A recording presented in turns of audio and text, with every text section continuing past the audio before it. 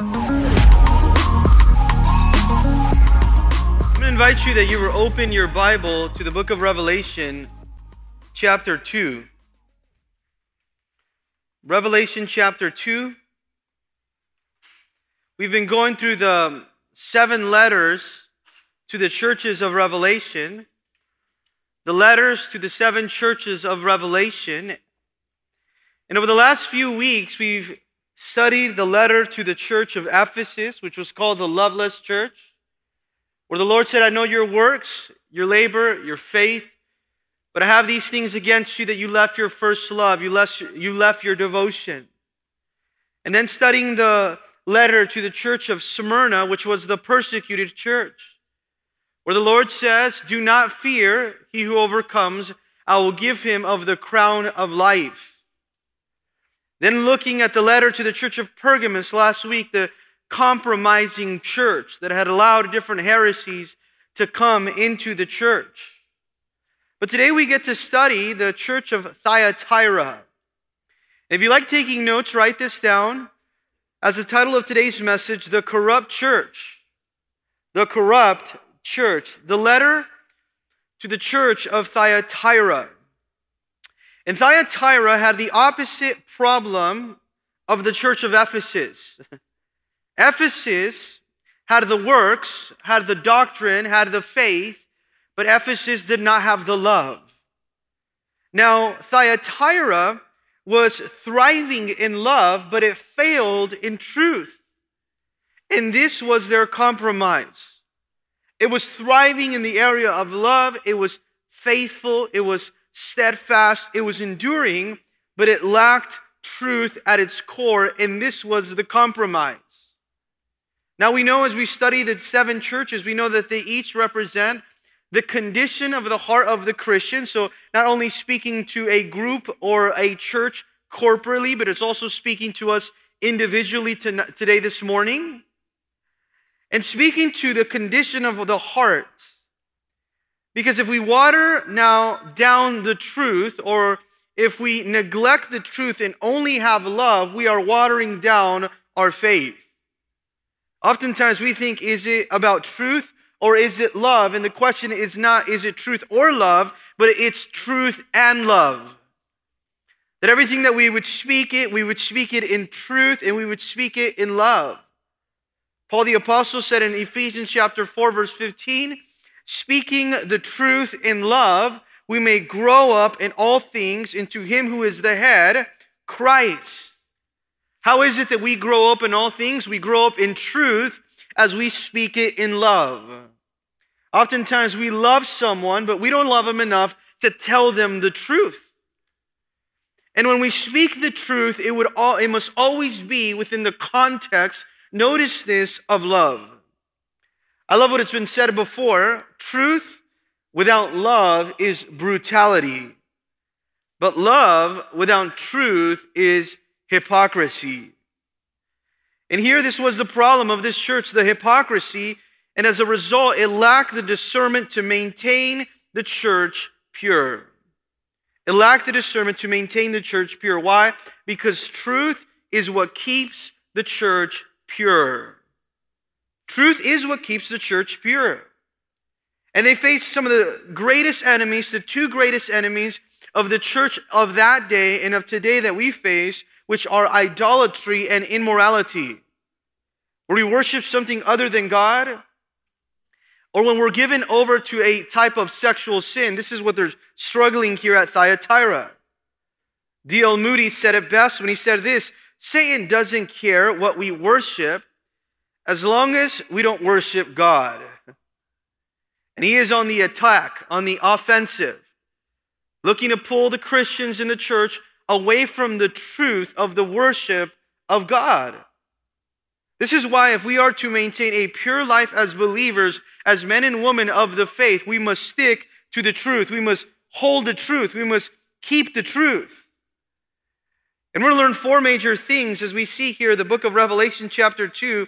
If you like taking notes, number 1, the approval of the church, the accusation of the church, the admonition to the church, and then finally, the promise. Revelation chapter 2, verse 18, speaking to the church of Thyatira, it says this, "And to the angel of the church in Thyatira write, these things says the Son of God, who has eyes like a flame of fire and his feet like fine brass. I know your works, your love, your service, your faith, and your patience. And as for your works, the last are more than the first. Nevertheless, I have a few things against you, because you allow that woman Jezebel, who calls herself a prophetess, to teach and seduce my servants to commit sexual immorality and to eat things sacrificed to idols. And I have gave her time to repent of her sexual immorality, and she did not repent. Indeed, I will cast her into a sickbed, and those who commit adultery with her into great tribulation, unless they repent of their deeds. I will kill her children with the death, and all the churches shall know that I am he who searches the minds and the hearts, and I will give to each one of you according to your works." Let's pray. Lord Heavenly Father, we thank you for your word, Lord. And we thank you, Lord, because you are today the one that searches the hearts and the minds.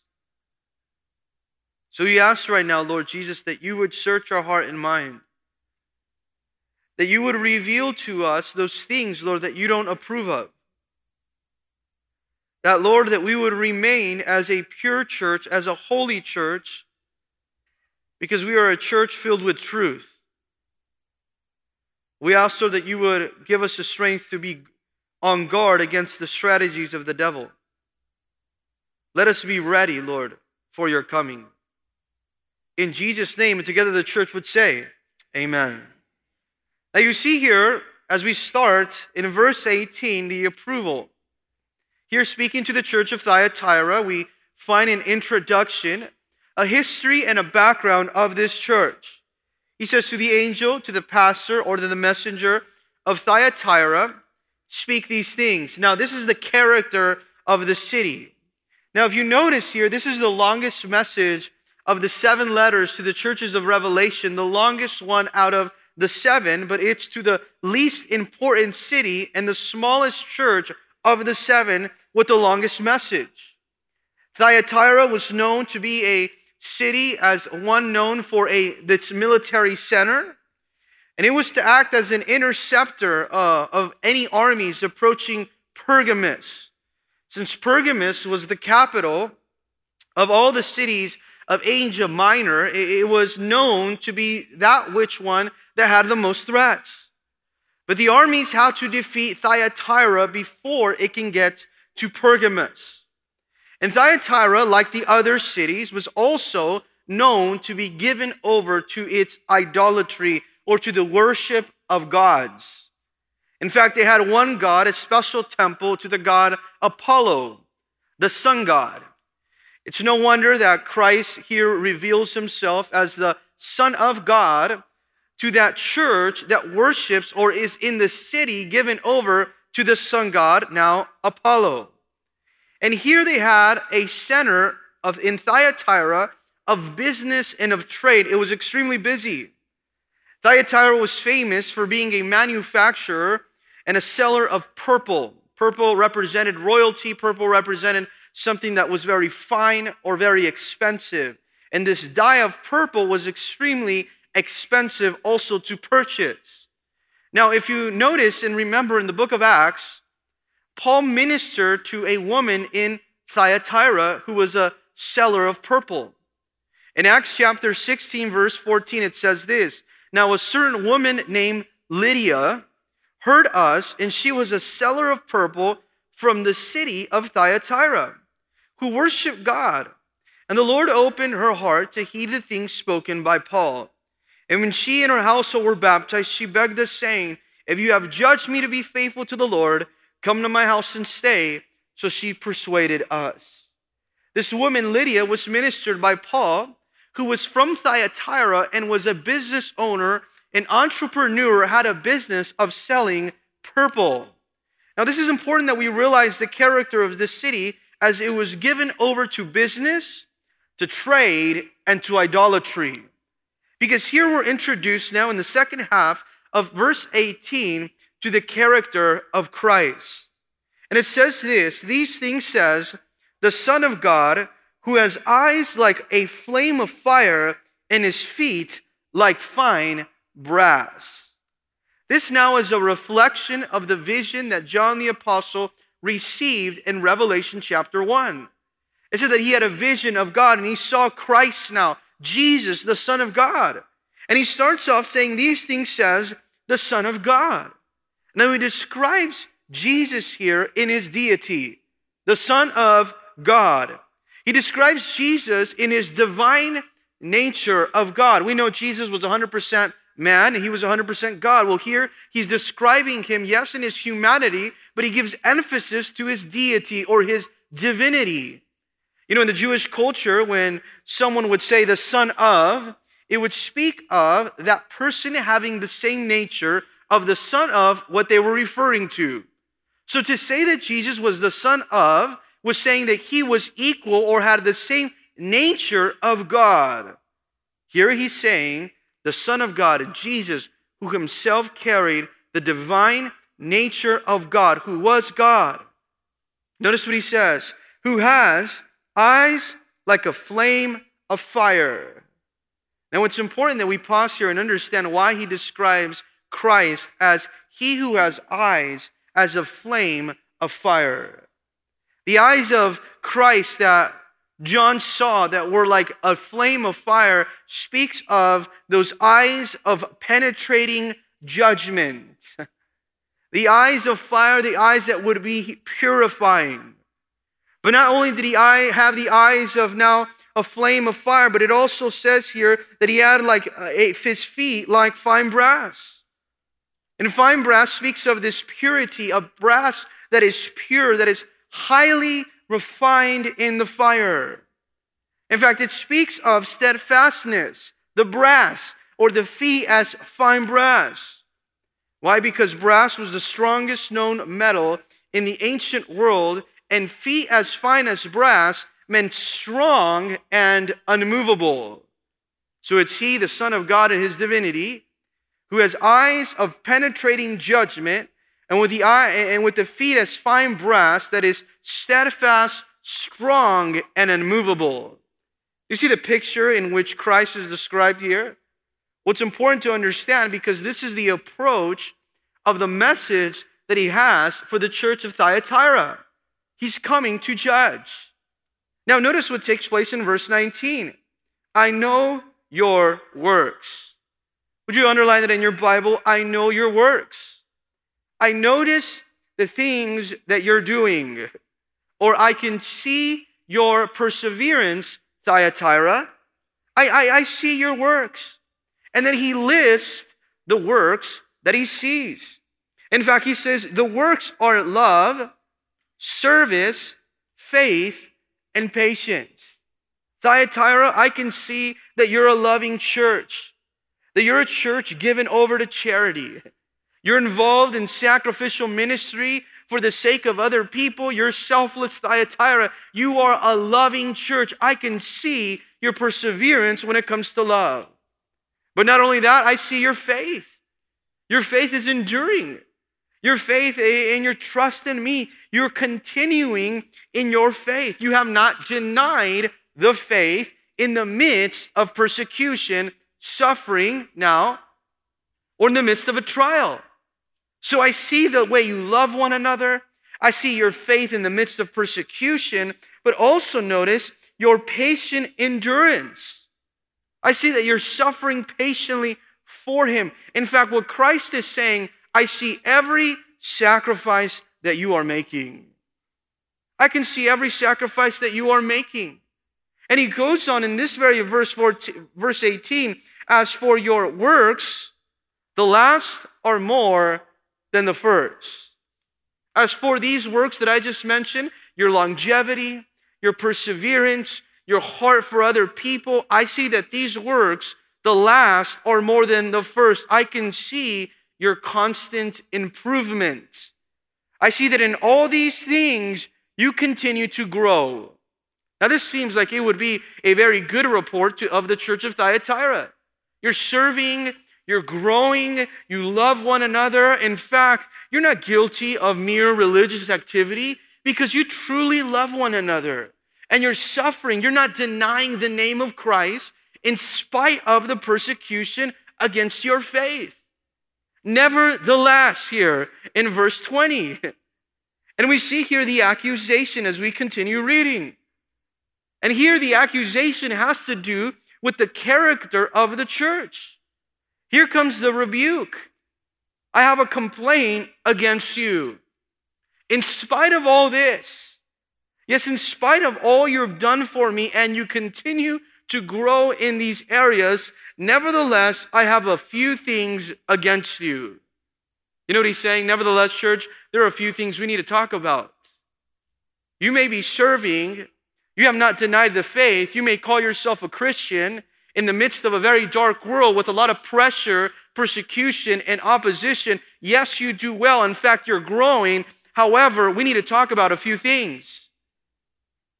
There's a threat that's taking place, and the threat here is happening from within. The threat is not coming from the outside. The threat is coming from within, from the inside. And he says this, I have a few things against you because you allow that woman Jezebel. Next to that word allow, I want you to write the word tolerate. Because you tolerate or you approve of Jezebel, that woman who calls herself a prophetess, to teach and seduce my servants, to commit sexual immorality, and to eat the things sacrificed to idols. Here it comes down to the character of the church. I have a few things against you. You allow or you tolerate Jezebel, who calls herself a prophetess, who is a false prophet, not only to teach, but also to seduce my servants. And as we read this now verse, we understand that what they're doing is they're allowing this false prophet to lead them astray into compromise with the religion now of Rome, so that the Christians would not lose their jobs or their lives. You see, what would happen is that if they claimed the name of Jesus and that they did not put incense on the altar and say that Caesar is Lord, the Roman government would come and seize their businesses and persecute their lives. In fact, it cost many their lives, as you saw last week, to the church of Pergamos, Antipas, who gave his life for the faith. Well, here in Thyatira, Jezebel, a false prophet, was now leading them and teaching them to compromise so that they would be able to live according to the world's principles and not according to holiness. Now, we don't truly know if this now woman whose name is identified as Jezebel, if truly her name was Jezebel.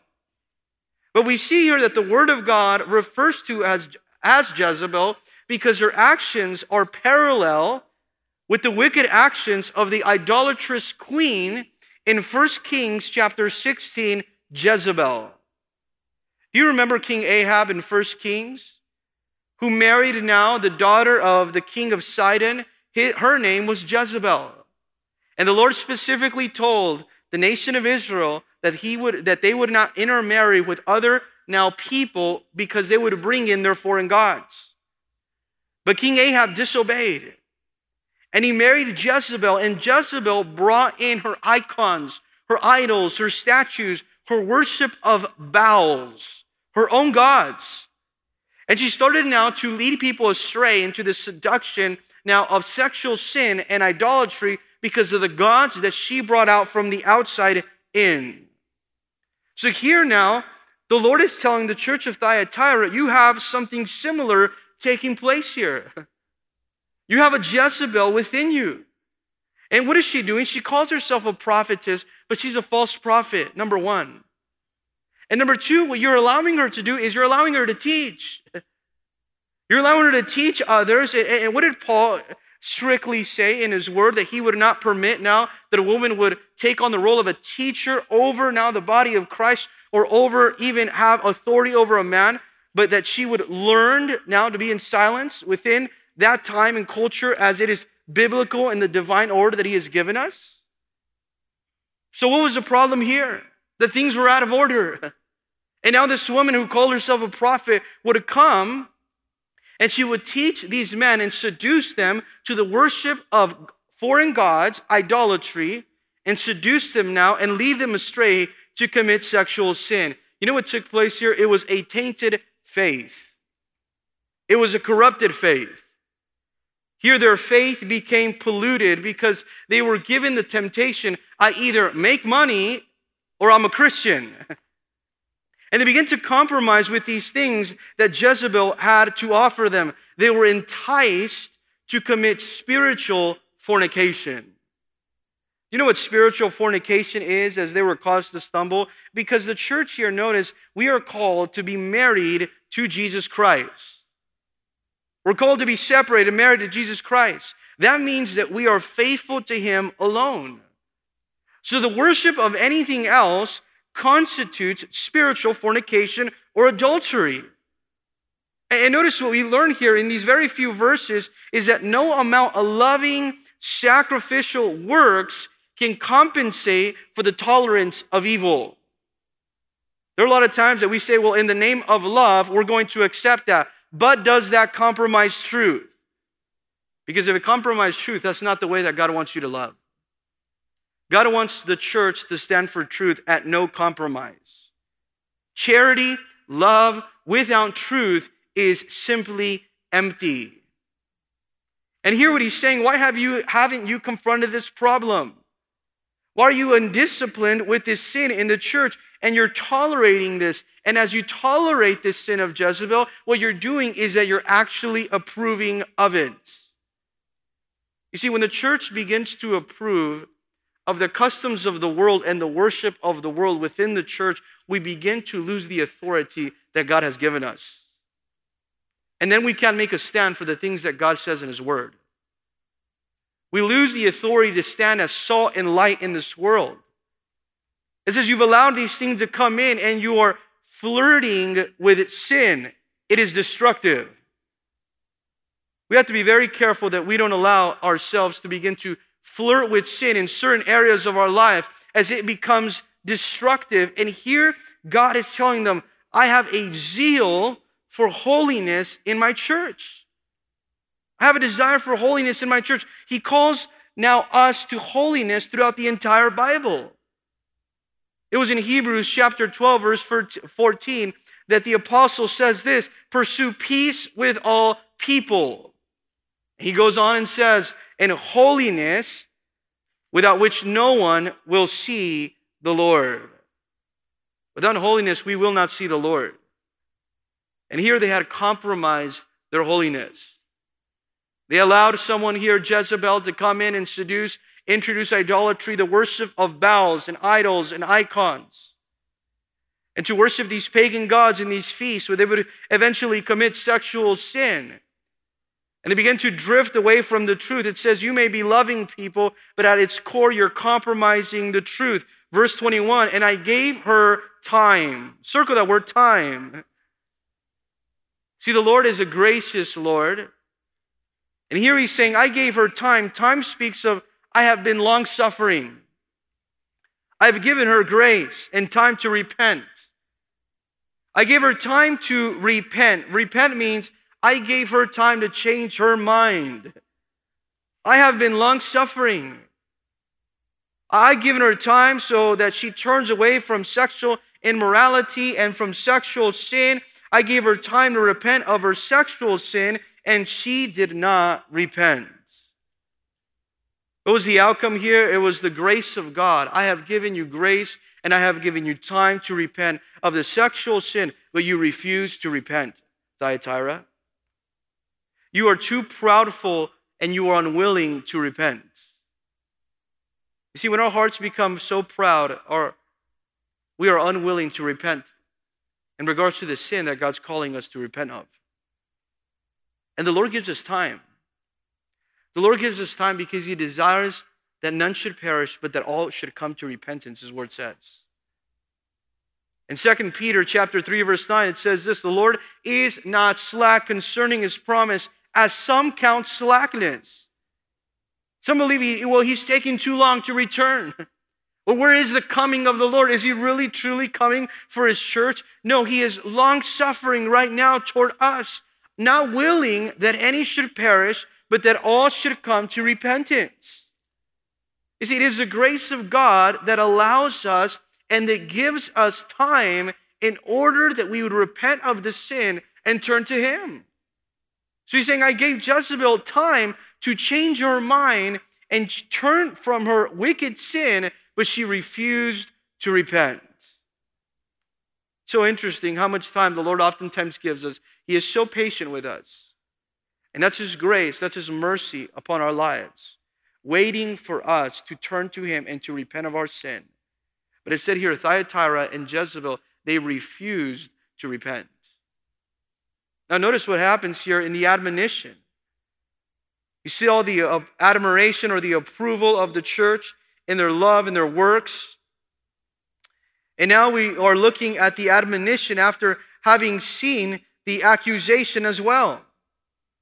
It says here in verse 22, indeed, I will cast her into a sickbed. Here is the judgment that is coming from the Lord. Because she refused to repent, I will cast her into a sickbed and judge her sin and those who sin with her. Verse 22, and those who commit adultery with her into a great tribulation unless they repent of their sins or of their deeds. You see, this is now a warning. Verse 21, it used the word repent as an act of grace. I've given you time to repent. You're unwilling. That is my grace. But in verse 22, now the Lord speaks to Jezebel and says, but now I'm going to bring judgment, and this is a warning, unless you repent. And who would the judgment be coming to? Not only to Jezebel, but those who also committed the sin with her. It would come in a form of sickness. The Bible tells us here in verse 22, with suffering and sickness, I will bring her into a great tribulation. In fact, Jezebel would go from the bed of sin, of sexual sin, to the bed of sickness or of pestilence.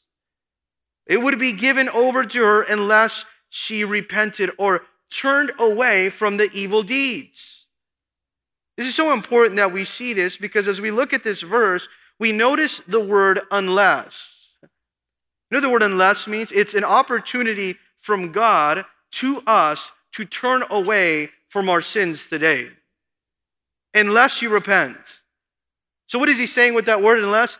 Deal with the sin today. Confess it. There's unconfessed sin. There is sin that has not been repented now. And the Lord is holy, therefore He must discipline and judge the sin. In Hebrews chapter 10, verse 30, His word tells us, for we know Him who said, vengeance is mine, I'll repay, says the Lord. And again, the Lord will judge His people. The Lord will judge His people. It is a fearful thing to fall into the hands of a living God. You see, oftentimes the reason why we don't repent is because we lost fear for God.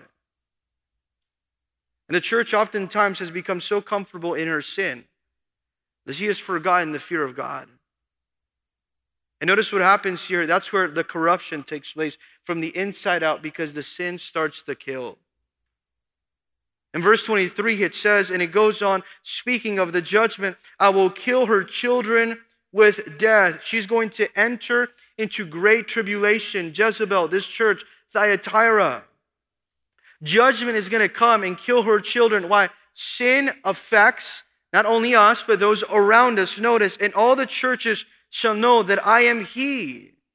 I'm going to do this in a very public way.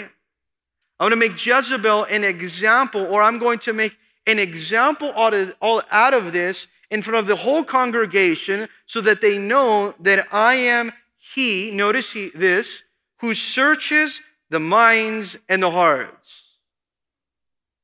You see, they have not confessed of sin here, Jezebel or Thyatira. You have not dealt with it. So now I'm going to deal with it in a very public way. You haven't humbled yourself, so now I have to humble you. It's so important that we really learn to humble ourselves before the Lord, because it's much better that we humble ourselves than He has to humble us. And here, this is what He's speaking of. He's saying, now all will know that I am He who now searches That word searches, I want you to look in your Bible. It means I am he who examines. You may think that you're getting away with this, but I'm going to deal with this in a very public way, and there's going to be a pestilence that's going to come over these people, and all will know that I'm judging them because I am he who searches. I am he who examines. What is it the Lord examines? Well, he tells us here in verse 23, I examine the minds and the hearts. The minds and the intentions of the hearts. God is examining right now, even as we're hearing his word, he's examining our heart and our mind. And he knows truly what is in there. Outwardly, we may be able to demonstrate a life that is fully committed to the Lord with a lot of love, but the Lord sees in our heart how deceitfully wicked it truly is. A lot of people say, well, you know what, just follow your heart. That's the worst advice someone can give you. Because your heart will lie to you. Your heart is emotional. It's going to lead you now to hell. Jeremiah chapter 17, verse 9. What did the Lord say? The heart is deceitful above all things. It's the worst liar. Because it's your emotions. It's desperately wicked. Who can know it? How would you ever trust your heart? I, the Lord, search the heart. Not only does the Lord search the heart, but notice what he does. I test the mind. I test the mind. Even to give every man according to his ways, according to the fruit of his doing. We may say, well, I'm not in sin, but have you sinned in your heart? I didn't say anything, or I didn't really do anything, but did you think about doing it? Because the Lord is searching the heart and he's testing the mind. He says, all will know here, Thyatira, that nothing is hidden before God. Nothing is hidden before God. And his eyes, as a flame of fire, searched out their thoughts, and his eyes, as a flame of fire, searched out also their now motives. Their motives. You see, when the word says that his word is like a double-edged sword that it pierces to the depths of the heart and the intentions of the heart, it says that God knows our intentions. God knows our motivations. God searches our heart. God searches our mind. And nothing is hidden from him. Notice as he continues reading, we continue reading in verse 23, and I will give to each one of you according to your works. As I search your heart and mind, as I examine it now, I'm going to give you an account as to what you deserve. I'm going to hold you accountable. We don't like being held accountable, right? Oftentimes we promise something, and when someone reminds us, we quickly say, well, that's not really what I meant. Well, here he's saying, I'm going to hold you accountable to the thoughts of your heart and thoughts of your mind. He's going to come and judge based off those things of what you thought of, what you had in your heart, and how you lived your life. In Matthew 16:27, Jesus said, for the Son of Man will come in glory of his Father with his angels, and he will reward each one according to his works. God will come, yes, to rule and reign, but first he's going to come to judge. Yes, he will come rule and reign, but first he will come to judge. And the judgment, the Bible says, is going to begin in the house of God. And notice the message that he has here in verse 24. It says, now to you I say. This is to those believers in Thyatira, the message for the rest of the church.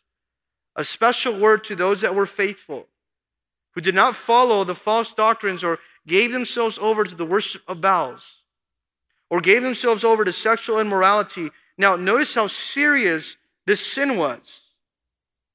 He didn't say it was just any type of sin. Verse 24, it says, I say to you and to the rest in Thyatira, as many as do not have this doctrine or this teaching of Jezebel, who have not known the depths of Satan. Wow. Who have not been given over to the depths of Satan. You see, we should not be given over to the depths of Satan, but to know the deep things of God. What are the deep things of God? His love, his mercy, his compassion that fails not. to those that have remained holy and have not been given themselves over to the depths of Satan, who have not distorted the word of God, I will ask no more of you. Except, notice this, I will put on you no other burden, verse 25, but, or except this, hold fast what you have till I come. What an encouragement this is even for us right now. To those of you that are not given over to these sins, that are now allowing the world's standards or the world's principles to come and dictate your life, I have something to tell you. Hold fast what you have until I come. What does it mean to hold fast? I want you to hold tightly now what you have. I want you to keep the faith. I want you here to finish well, or he's speaking of the resistance of evil. He's saying, don't get caught up on all this. It's so easy to get caught up on the things of this world. When you see movements of people being interested in one thing, and then the church becomes so infatuated and elated with the things of this world, and we become interested with it as well. Or we become distracted. Instead of holding tightly or holding fast the truth, he's saying, do not get caught up. Hold fast. Have in resistance of evil. Until when? Notice, it speaks of this in verse 25, until I come. How many of you believe that Jesus is coming again? Amen. Amen. And we are to be ready until he comes. This is the first mention in the book of Revelation of the coming of Christ, signifying or speaking of the rapture. The rapture. The rapture is such an event that we ought to know it's a real event that can take place at any moment now. In fact, Paul speaks of it in 1 Thessalonians chapter 4, verse 16, when he tells the church of Thessalonica, and he says this, for the Lord himself will descend from heaven with a shout, with the voice of an archangel, and with the trumpet of God. He's going to come with a trumpet blast, with a loud shout, and when we hear that shout, notice what's going to happen. And the dead in Christ, it's going to sound like that.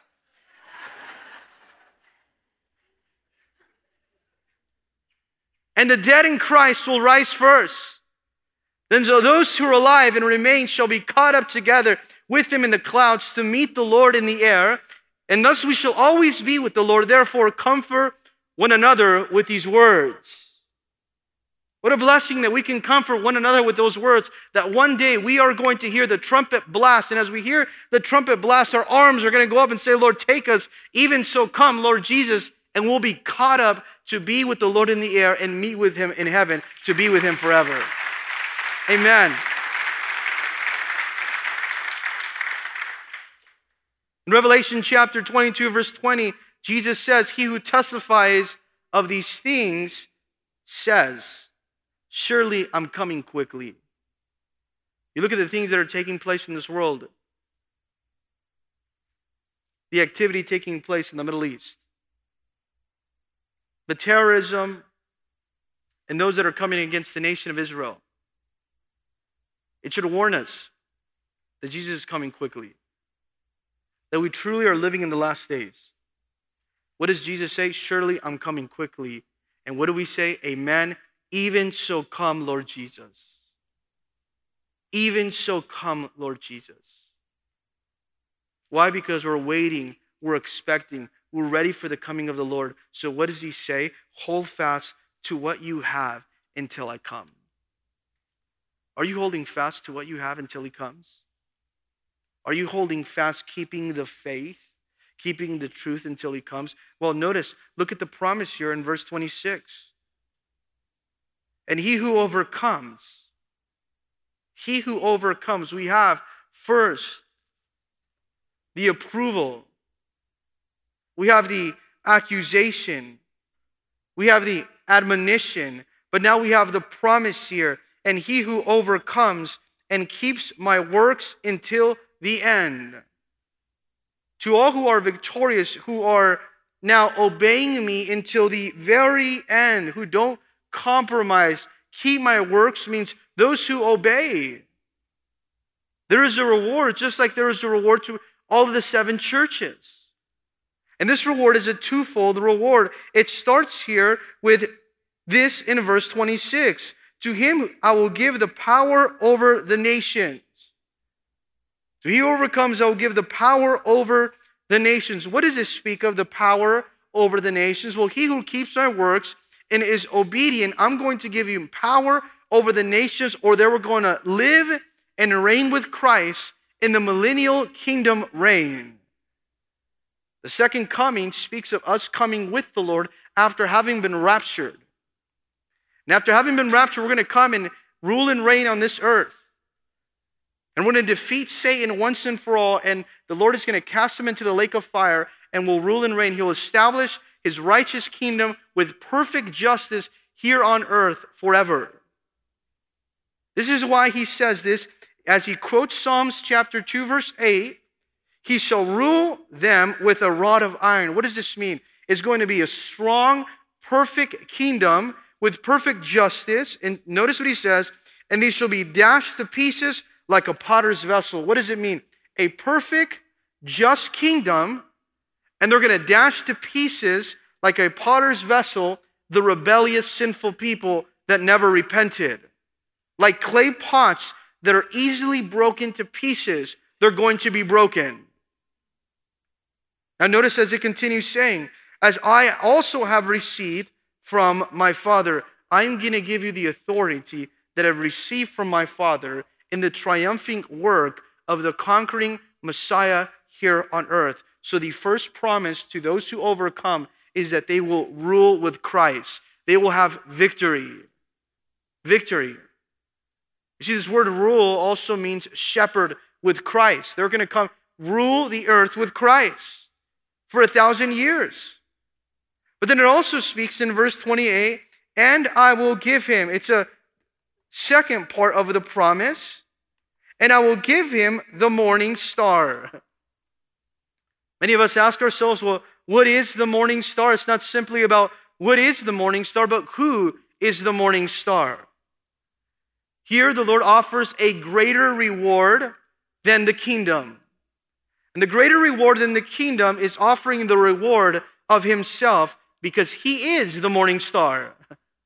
Not only will I give you the authority and the power to rule and give you the kingdom, I'm also going to give you something better than the kingdom. I'm going to give you the morning star, and that's myself. In Revelation chapter 22, verse 16, it says, I, Jesus, have sent my angel to testify to you these things in the churches. I am the root and the offspring of David, the bright and morning star. Jesus is that morning star. So he's promising us to rule with him, but he's also promising us an intimate relationship with Christ.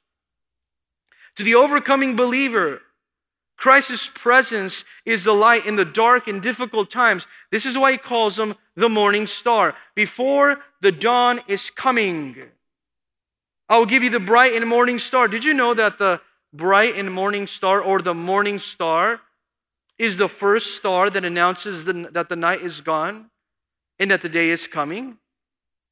So hear what he's saying. I'm going to give you the morning star. Speaks of hope for today. Darkness has passed. The light is coming. I'm going to give you, Jesus, hope for today. That's the promise of Christ for us even now. Verse 29, as we read this final verse, and he who has an ear, let him hear what the Spirit says to the churches. He who has an ear, let him hear what the Spirit says to the churches. You know what this means? This application applies to everyone. You may say, well, this doesn't apply to me because I don't find myself being swayed or corrupted by the sin of Jezebel, of idolatry or sexual sin. Well, this application still applies to you. It applies to those who, like Jezebel, lead others into sin. It applies of those that are stumbling in sin or following Jezebel into sin. Yes, it applies to them. Or even to those that permit Jezebel to work her wickedness, those that tolerate these sins. Maybe you know the sin is taking place and you're not calling it out. Because you're saying, well, I just want to love them. But if you love them, you're willing to tell them the truth of the Word of God because you want them to be set free from the sin. Or maybe even today, God is calling that sin out in your life and saying, don't ignore it, don't tolerate it any longer. But it also applies to the faithful. Notice, the faithful that must hold fast, that must endure, that must not give up. What's the message that we see here? Repent and hold fast. Repent and hold fast. You see, it's not only lost sinners that need to repent. It is not only lost sinners that need to repent. It's also disobedient Christians. Those that know the truth but are living in disobedience. Those that know the truth and are living in disobedience. What did Jesus say? I have given you time. And I'm going to bring judgment unless you repent. Unless you repent, I'm going to bring judgment. He who has an ear to hear, this applies to you. And behold, I'm coming quickly, says the Lord. So today we want to make things right with the Lord. He is coming quickly. And maybe you are today, you are here and saying, I need to make things right with God. Because He's telling me to repent and to hold fast. If that's you right now, you're saying, well, I need to repent. And I want the Lord to give me strength in my walk with Him. I don't want to say no to compromise.